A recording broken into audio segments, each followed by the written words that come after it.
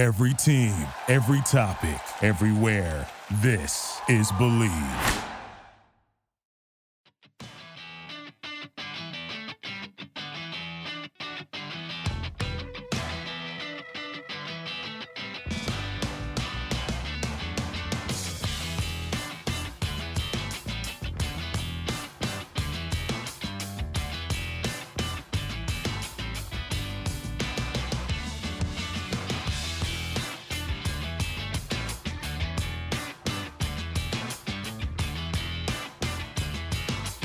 Hello and welcome to another edition of the Illegal Motion College Football Podcast.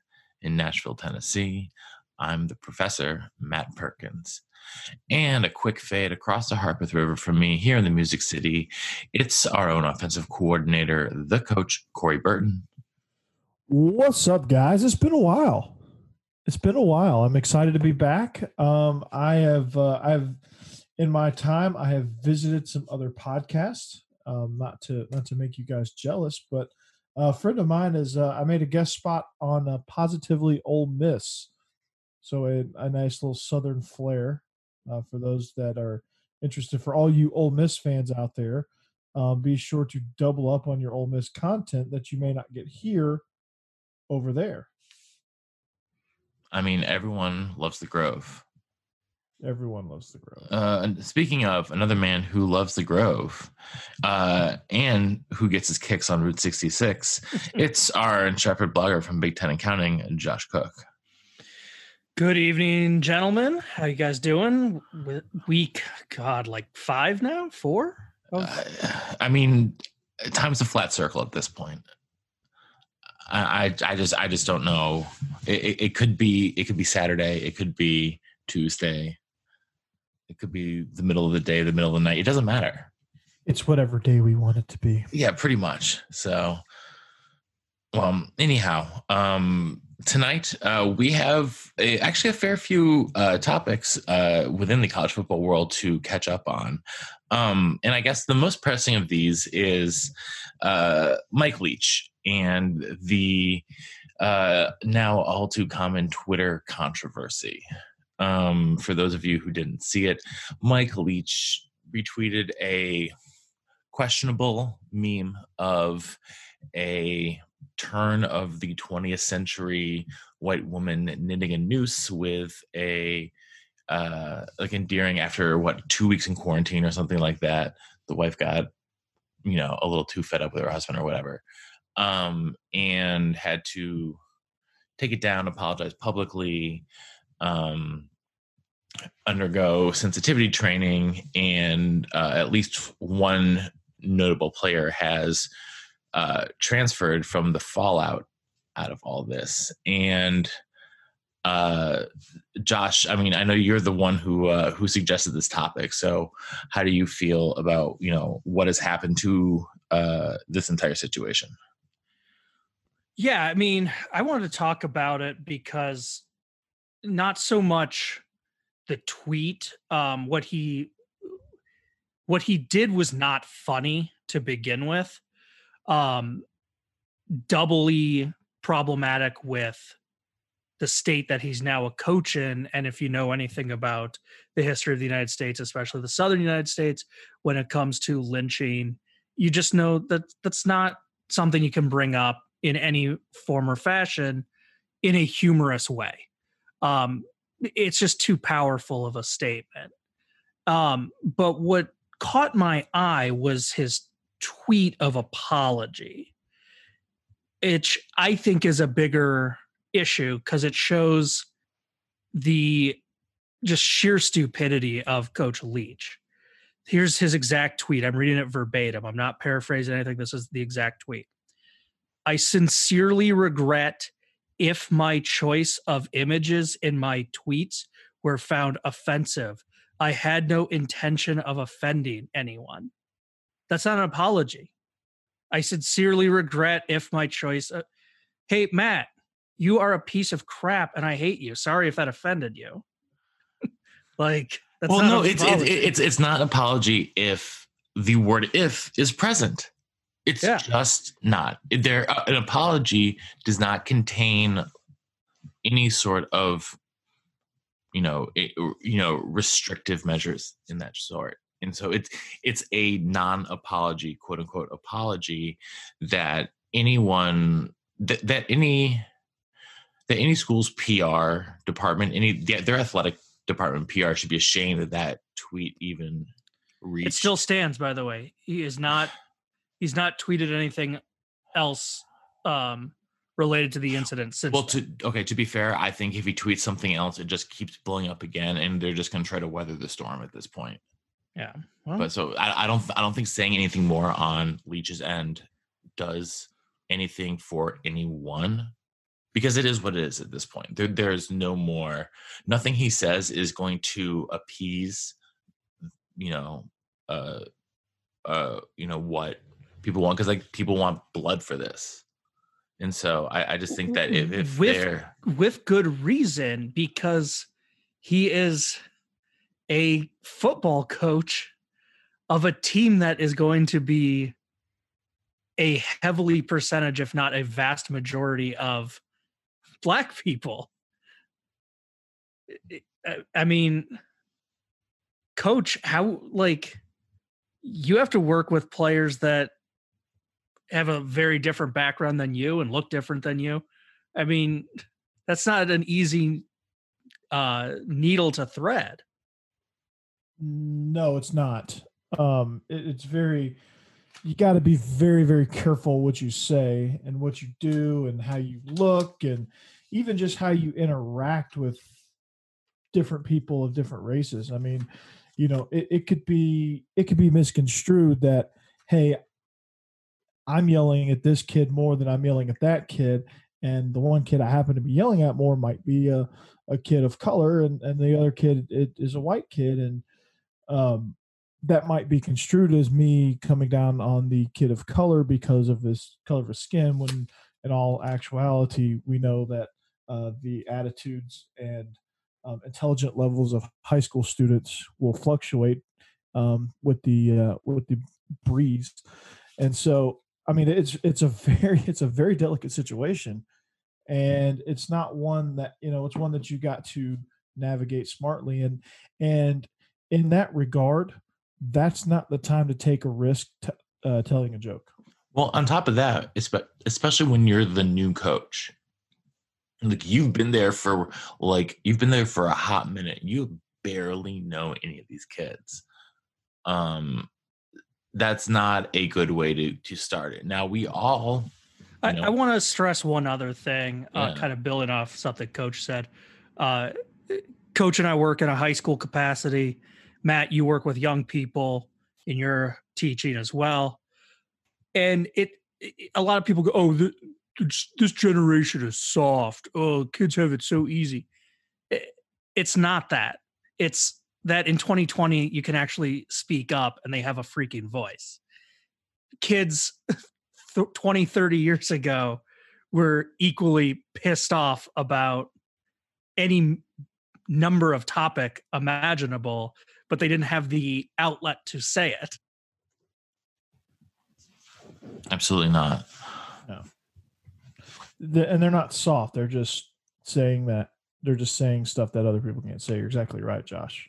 It's a different world.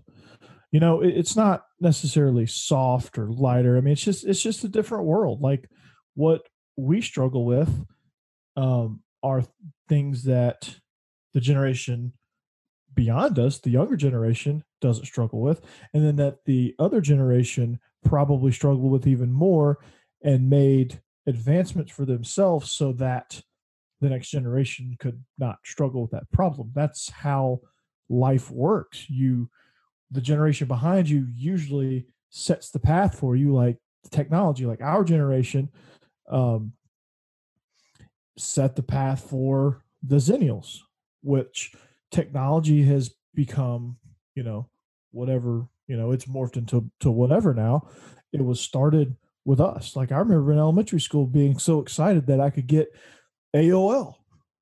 You hear that phone tone and stuff like that. I mean, yeah, we make fun of the next generation for saying, "Oh, well, you have it made. You got all this fast internet. We used to have to cross our fingers and hope our mom didn't pick up the phone to disrupt our internet." So it's just different problems. The our parents' generation, different problems, but we all have our issues. They're just slightly different. So, and people don't understand different, and that goes with everything. Like a lot of people can't accept different. Like it just does. They can't wrap their mind around it, and it just eats at them, and it just causes them to say and do things like Mike Leach does. Like, a lot of stuff you see on the news, they can't accept different. Well, one of the big differences that we've seen in the last couple of years is the presence of the transfer portal, and that has just become, I don't want to say it's a hot button issue, because everyone just kind of accepts it at this point. At first, it was, oh my gosh, it's so, it becomes transactional for, treating the kids like they're professionals. Well, face it, like they basically are professionals. So we have a very high profile transfer out of USC, JT Daniels, who was the freshman phenom back in the 2018 season, gets injured last year. And then, they have Keaton Slovis come in and take charge, and Daniels is out after being, a 5-star quarterback coming out of high school. Josh, what do you think is going to happen with him? Well, I mean, his debut season was impressive. He was a 4-star recruit, so I think he's going to be a super hot commodity. So it's a little bit different. A lot of times, he was coach. I think he was the guy in his class. Yeah, I mean, a lot of times when someone goes into the transfer portal, it's almost like, okay, what situation can I live with? What works best for me? And it's not, a player might have just a handful of schools come after him, because a lot of times the scholarships are all spoken for and stuff like that. And I think this is by far the biggest name that I can think of that's transferred. We've had big names in the recruiting world like Joe Burrows, but he never played on the field. So when LSU got him, it didn't move our needle that much. JT Daniels is a proven commodity, so I think this is a little different. I think he's going to have an absolute choice of program. CBS Sports had a great article pinpointing some of the teams that would be wise to make a run at him, and they're all huge names like LSU, Michigan, Tennessee, Washington, and so on. So I think this is going to be huge, and it's something to keep an eye on. And it's just interesting, I think, also in that is this, I don't want to knock him or Clay Helton or anything, but is this him losing his job and not thinking he can win it back? Or is it him looking at how bad some of the pieces are at USC and watching USC get absolutely boat raced against Iowa in that bowl game and going, oh my God, even if I do get my starting job back, this team sucks? Because we all have Clay Helton getting fired as a matter of when, not if. So I don't know if this is him thinking he can't get his job back, or it's him saying, yeah, this is a perfect exit strategy to leave a really bad team.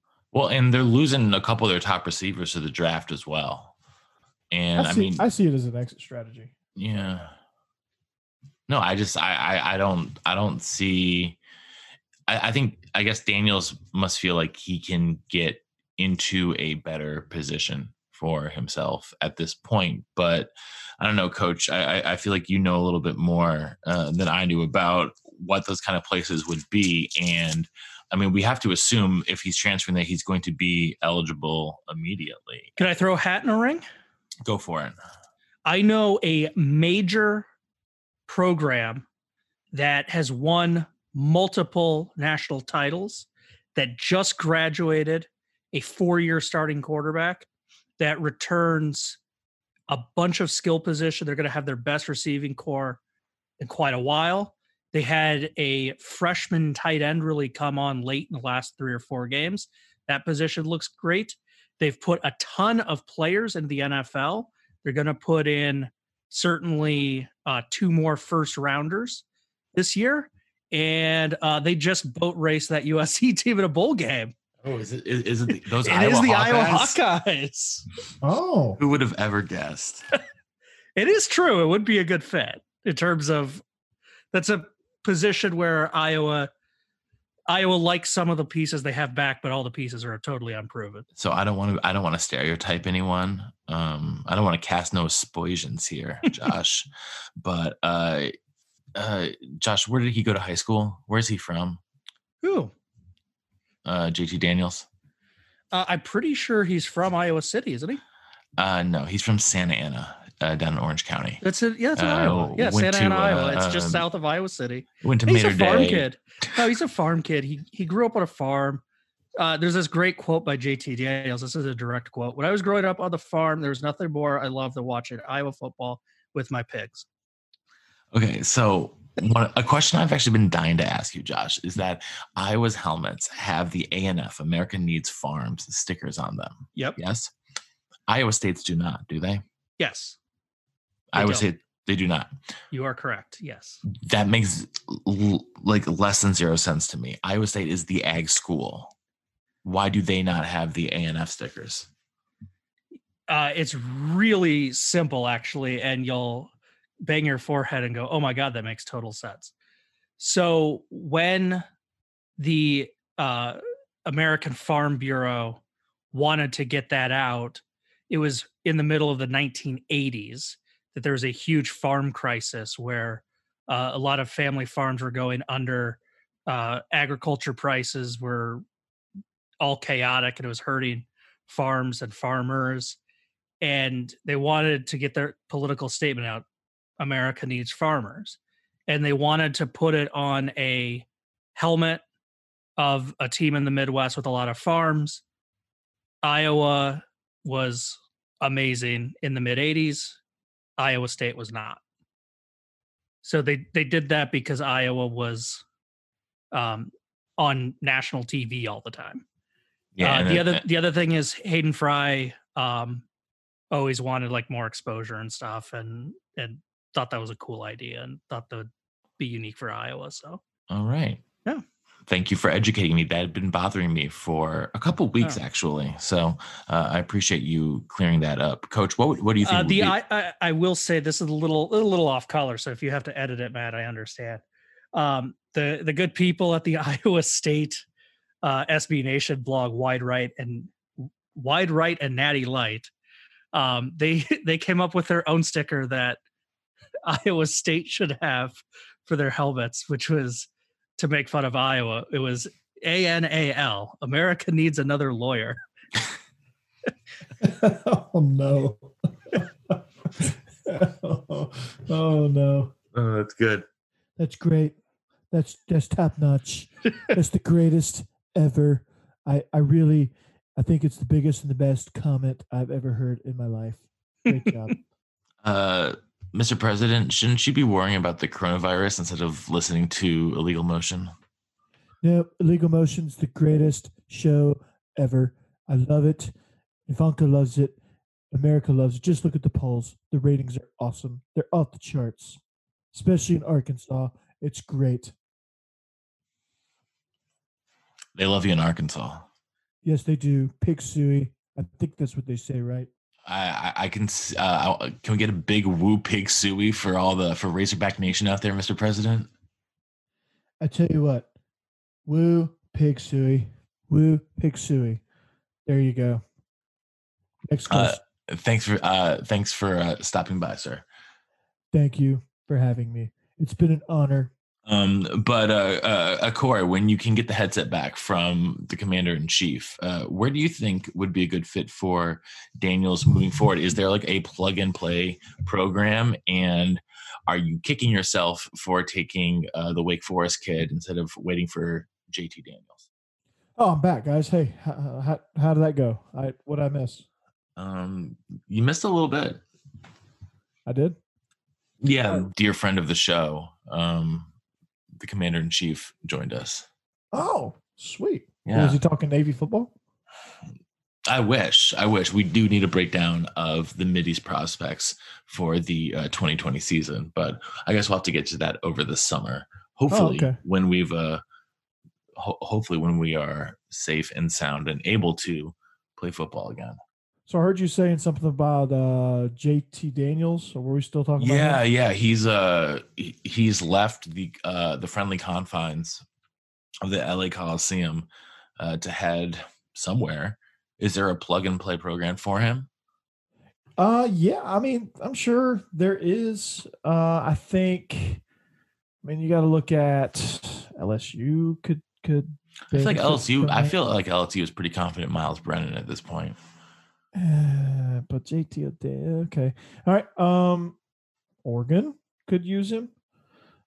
He could go right across town to UCLA, maybe. He could go maybe to see Herm Edwards. No, Herm's quarterback was a true freshman last year and looked pretty good. They're actually very set.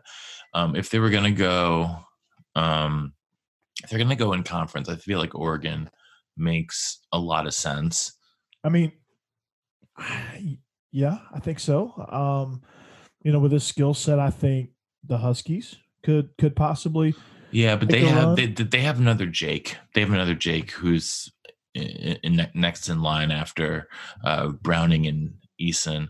That's was a high 4-star coming out of high school. I feel like he's been pretty he's been crowned like the next guy now that Eason's gone. So yeah, true. I mean, how confident do you think Alabama is in Mac Jones?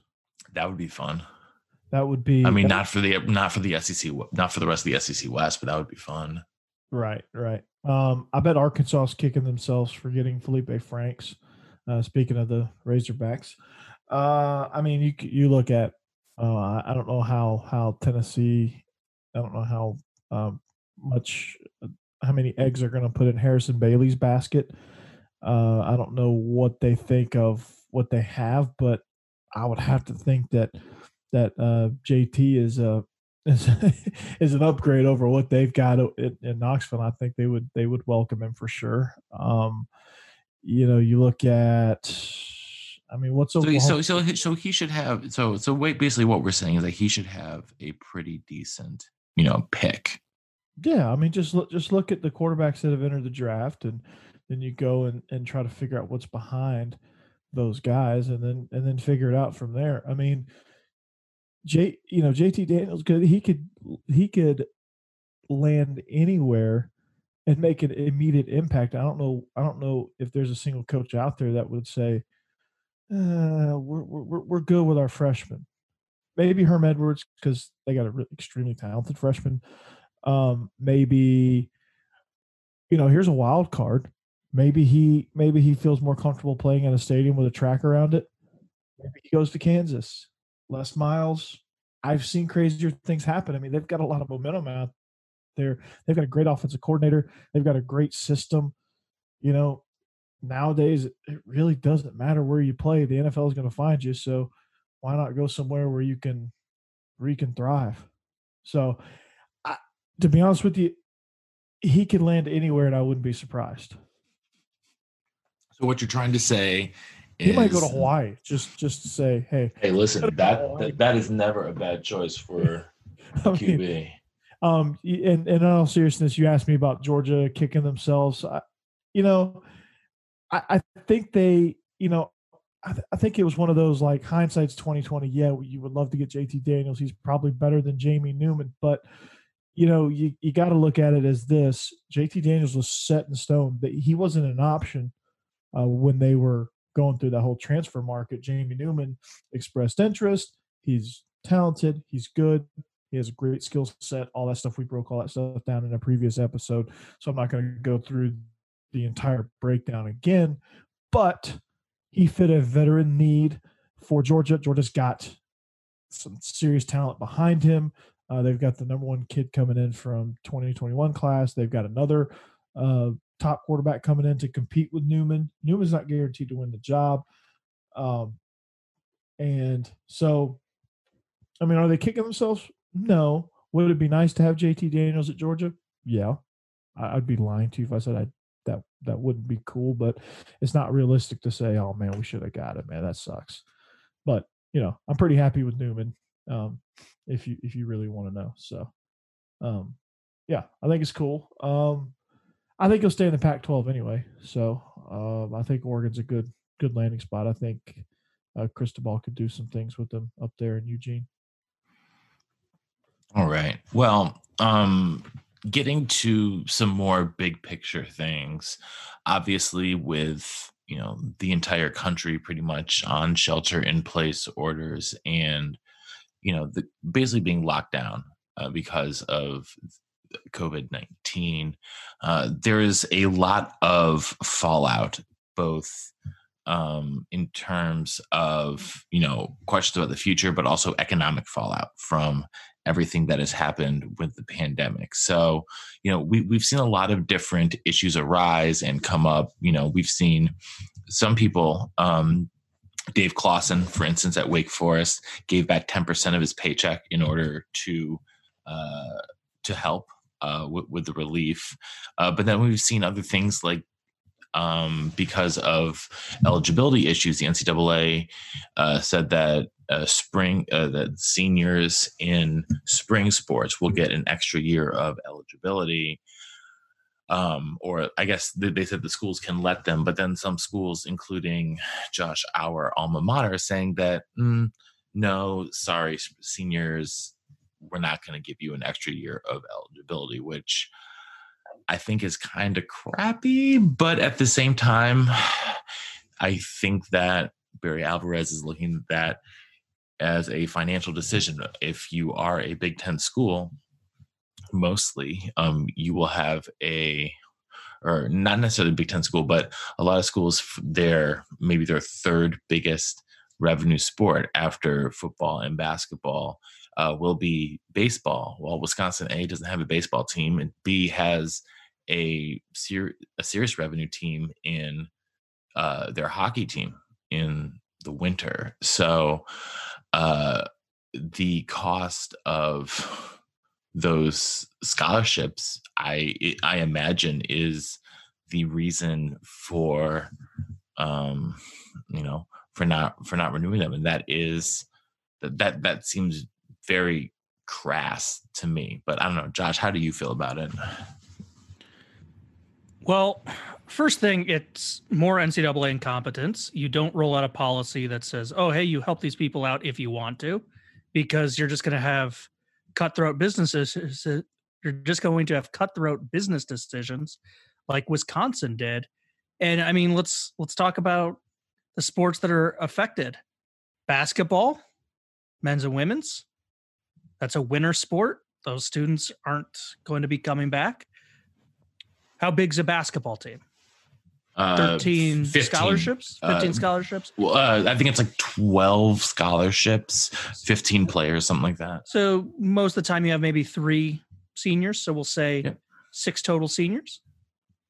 Yep. Mm-hmm. Cross country is a fall sport the last time I checked. Yep.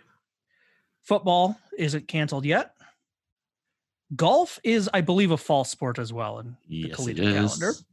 So then we get hockey, men and women hockey.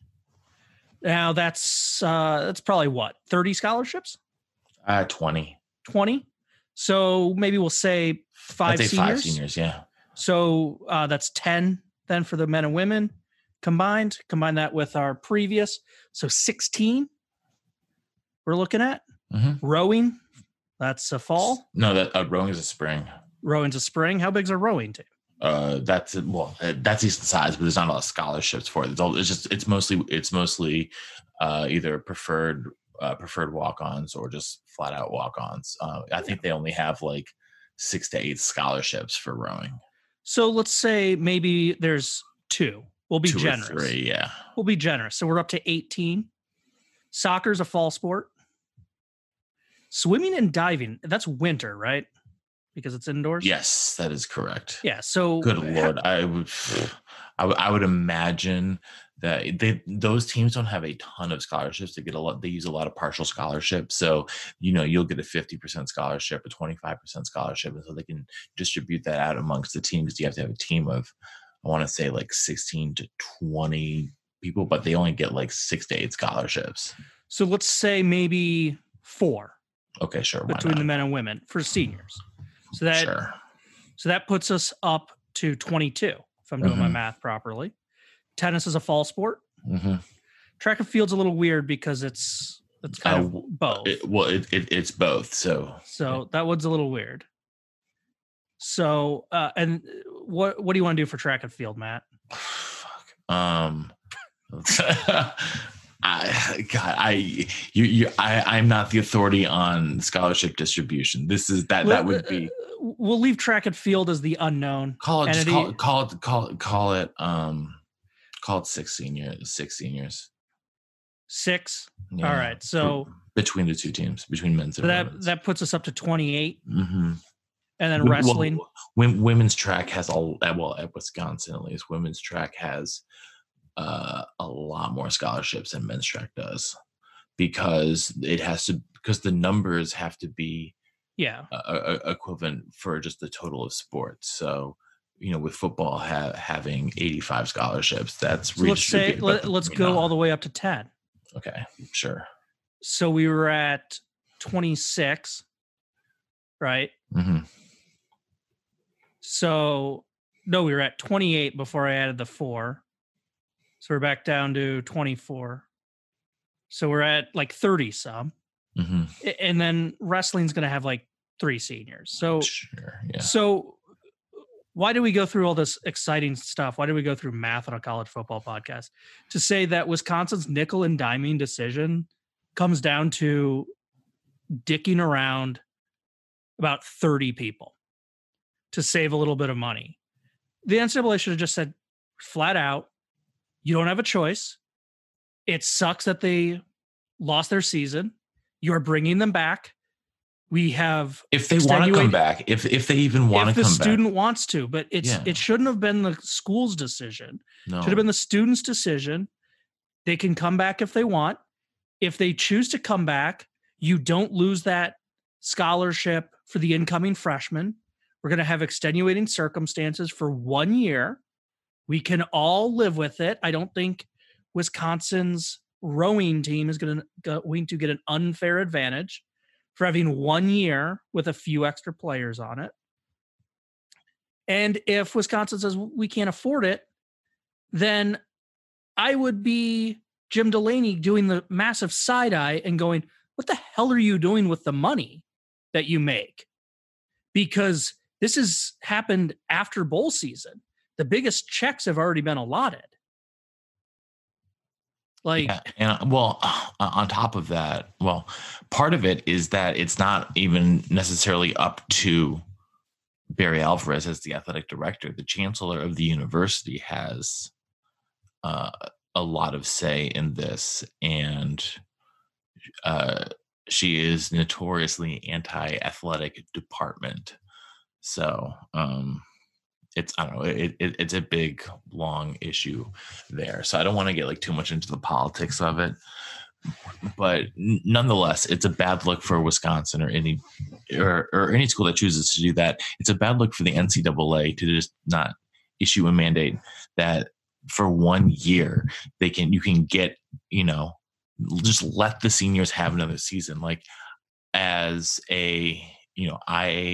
My wife and I watch a ton of college gymnastics, and it was the senior year for 2 of the greatest college gymnasts of all time, Maggie Nichols and Kyla Ross. I mean, the 2 of them are without a doubt, on the Mount Rushmore of women's college gymnasts. They're phenomenal, and they got all of that taken away from them. There's so many of these crazy stories. It was really cool on Scott Van Pelt's Sports Center to do those senior nights with not just colleges but high schools. It was seeing things like that. It's really tough to have those kids give so much time and energy, and to get what is supposed to be the sort of the culmination of their hard work in a lot of cases. Because let's face it, I don't want to be like parroting an old NCAA ad, but of the 360,000 collegiate athletes, most of them are going pro in something else. And so it's sort of like but it's supposed to be it's like the pinnacle of their achievement in many ways, or at least if you think about it as a story arc, you would think that you would hit the climactic moment as a senior. So, which obviously not always the case, but you don't get that that senior night where everyone in the crowd is standing up and cheering for you, and the coach is giving you a big hug or flowers or a framed jersey or whatever.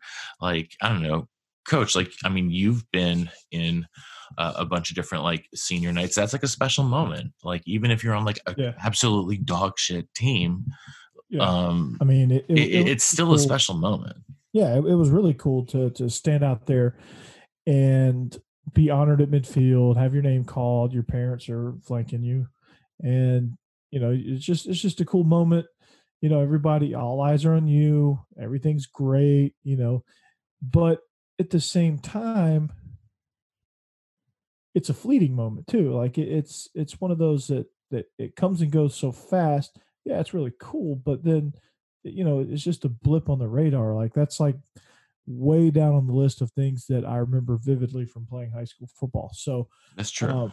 So I mean, yeah, it sucks not to have that moment, not to get that recognition. But yeah, I would say, but even more so than that, it's not having the chance of winning a championship. That's the thing that stings. Like, especially for these, especially basketball. Like, oh my God, think about like there was a really good chance that Dayton would have won the national title in basketball this year. That would have been an amazing story. But that's not going to happen. Obi Toppin's going to go pro, and the magic that they had this year is gone without any sort of without any sort of to use the word again, like climactic moment, like that you don't get to hit the apex of that story arc. It's just sort of cut off, and it's sort of all this what could have been. I mean, going selfishly back to the University of Wisconsin, like they were on fire the second half of the season.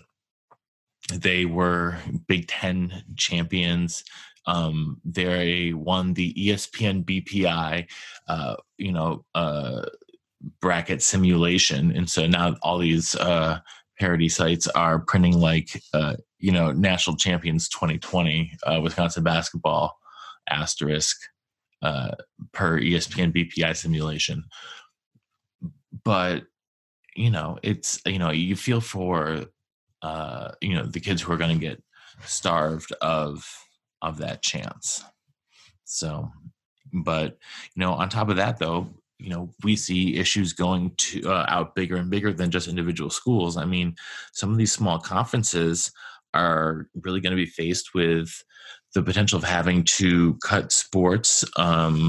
Josh, you mentioned something about asking the NCAA to change rules for what qualifies FCS.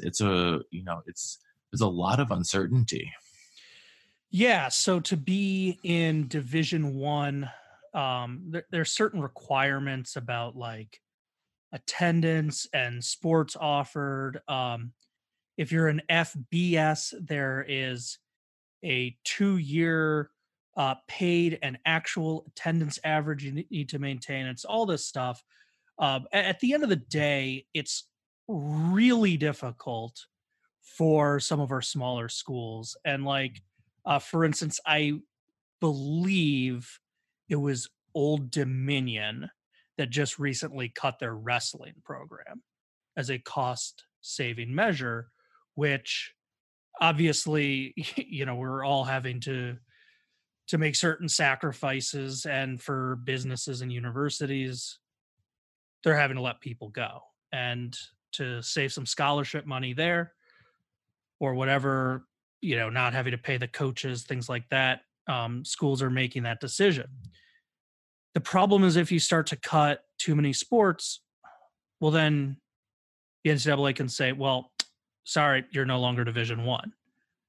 So a lot of the non-power conferences basically petition the NCAA to be like, hey, you need to keep this in mind, because some of us are going to have to cut sports. That's just a reality. And it's the commissioners of the league said that.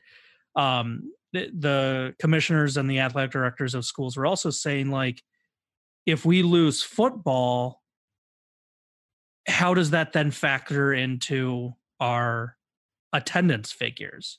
Because some of these schools, especially say a MAC school, which doesn't have the largest stadium and then plays their games on funky days with MACtion, if you watch those games on TV like all of us do, you'll notice that the crowd isn't particularly large. So a lot of them are kind of dancing on that attendance threshold. So it's what happens if the season is not played, and then when we come back in 2021, no one cares to go to a Toledo football game and their attendance is really bad? Is it then bye-bye Toledo, sorry, you're out?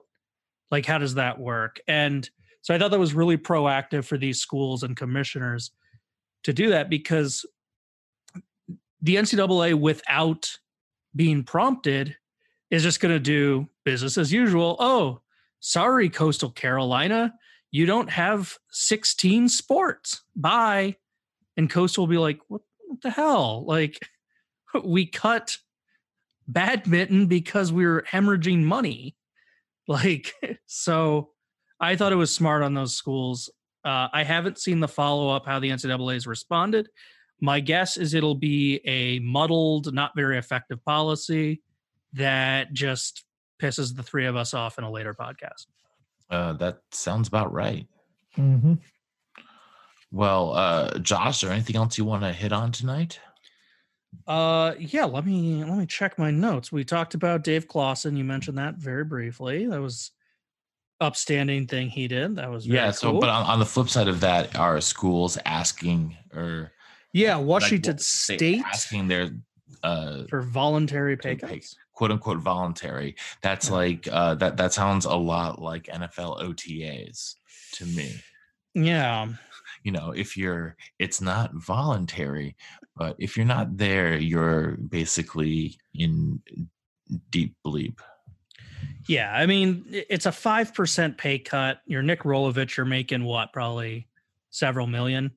Not several million, probably 1.5. So, but still, I mean, a 5% cut isn't huge. But I mean, that goes. Let's face it, that goes a long way in Pullman. Yeah, and what's nice though, I guess the thing is that though, if you are if you are an offensive analyst, if you are one of the a first or second year position coach, but that's not who they're asking, Matt. Washington State only, at least according to the most recent article I've seen, Washington State only asked their head football coach and men's basketball coach to take a 5% pay cut to help out the rest of their. So the pay cuts are to help those analysts and. Yeah. Okay, sorry, I misread that then. Yeah, no, that's I'm fine. very sorry. Thank you for. Oh, look, we're all out of practice. When Coach was doing his Donald Trump impersonation, I forgot I had a hot mic on and belched really loudly. It happens. We're all out of practice. Wait, hold on. That wasn't the real president. No, it wasn't. Josh, I feel like you just told me that Santa isn't real. Sorry, Yeah. sorry, kids. Sorry. Sorry, kids. If we're the one, well, let's face it. If we're the ones that are breaking to you that Santa isn't real, you might have bigger issues. So, There But could be yeah, kids listening. I mean, I hope that we have plenty of kids listening. We are supposedly a G-rated podcast. supposedly. But no, I think what Washington State did makes sense. And if I was Rolovich, a first-year coach at the new school, I would say, hey, I see your 5%, and I'm going to throw in an extra, $200,000 or something. I don't know. Whatever he feels comfortable doing is a goodwill gesture. It helps his program in the long run because $200,000 would be like an additional 12 to 15%. So I don't know if he's throwing that much in, but But I mean, it's a goodwill gesture. It is a goodwill gesture that helps his own good. program because it's going to their scholarship funds. Mm-hmm. It's going to helping the analyst. It's going to help everything. Yeah. And also just like he's walking around that campus. He knows he's making more. Hopefully he's not walking around that campus. But I'm hopefully saying he's social distancing. When we're back, whenever it is, and he's walking around campus, he knows he makes more than the tennis coaches. He knows he makes more. He's one of the he's one of the 5 highest paid employees of the state of Washington. Yeah, exactly. So I do know, speaking about like coming back in the fall and hoping for that. Did you guys catch what this was just in the Chicago Tribune today? Did you guys catch what Northwestern University announced? No, I did not. Coach, did you catch it? I don't get the trib delivered down here. And sorry, the trib didn't make it this far. Okay, well, it's pretty interesting. Northwestern is saying, regardless of what happens this fall, they will be playing football because Ryan Field has plenty of social distancing. Well, thank you. You know who led the charge in the I guess in the committee for college football social distancing. You know who else was in the room, right? Who? Rutgers? Yeah, Rutgers. UConn? I was gonna say Georgia Tech. They got a new coach. They got a little bit of spice. A little bit of spice. I think we could go UConn, maybe UMass. Ooh, UMass. Yeah. I will. I will submit UMass for my vote. You also asked Matt if I had anything else. I've got one other little news and note. Hold on. I think that's an idea for our next show, though, is the top 10 social distancing stadiums. That could be a pop quiz. Dodger Stadium during the first 2 innings and the last 3. Turner Field too. You got the Braves Stadium. Turner Field at any point. No, the last little bit of Oakland Coliseum, no matter who's playing. The last little bit of news and notes I had. A deep futures item, 2021 recruiting class. Minnesota got cornerback Avante Dickerson to announce his commitment. He's currently the number 46 recruit overall. He's the highest ranked commitment to Minnesota since ESPN started their rankings. And he's the first ever one in the top 50. So rowing the boat, good for him. So he also Josh, what other he's thing? also wait. Okay. It gets funnier. You're not letting me finish. Okay, please go on. He's was Mr. Football from the state of Nebraska. Okay. And picked them over a divisional foe. Nebraska was recruiting him like desperately and heavy. And he's like, peace. He also had offers from LSU, Oregon, and Michigan. So a good day for the folks that support. Listen, Josh, when you were talking about the possibility of getting JT Daniels to transfer to Iowa, and you were describing the school. I thought you were describing Minnesota for a hot minute before you got on with it. Why would I ever endorse Minnesota getting a better quarterback? Uh-huh. Come on, be serious. Let's use our brains, Matt. Okay, I'm sorry. I haven't had to engage that for a while. No, actually, I really have. My life actually has not changed very much at all. So I'm fortunate in that way during this time. So, well, with that, we want to thank you very much for joining us here on the Illegal Motion College Football Podcast. So, on behalf of our own offensive coordinator, the coach, Corey Burton, here in the Music City, and our intrepid blogger from Big Ten and Counting, Josh Cook, up there in the Windy City, this is the professor in Nashville saying so long and see you next time on the Illegal Motion College Football Podcast. Stay away, but listen to our show. Thanks for listening to the Illegal Motion College Football Podcast. To get in touch with the show, email us at illegalmotionpodcast@gmail.com.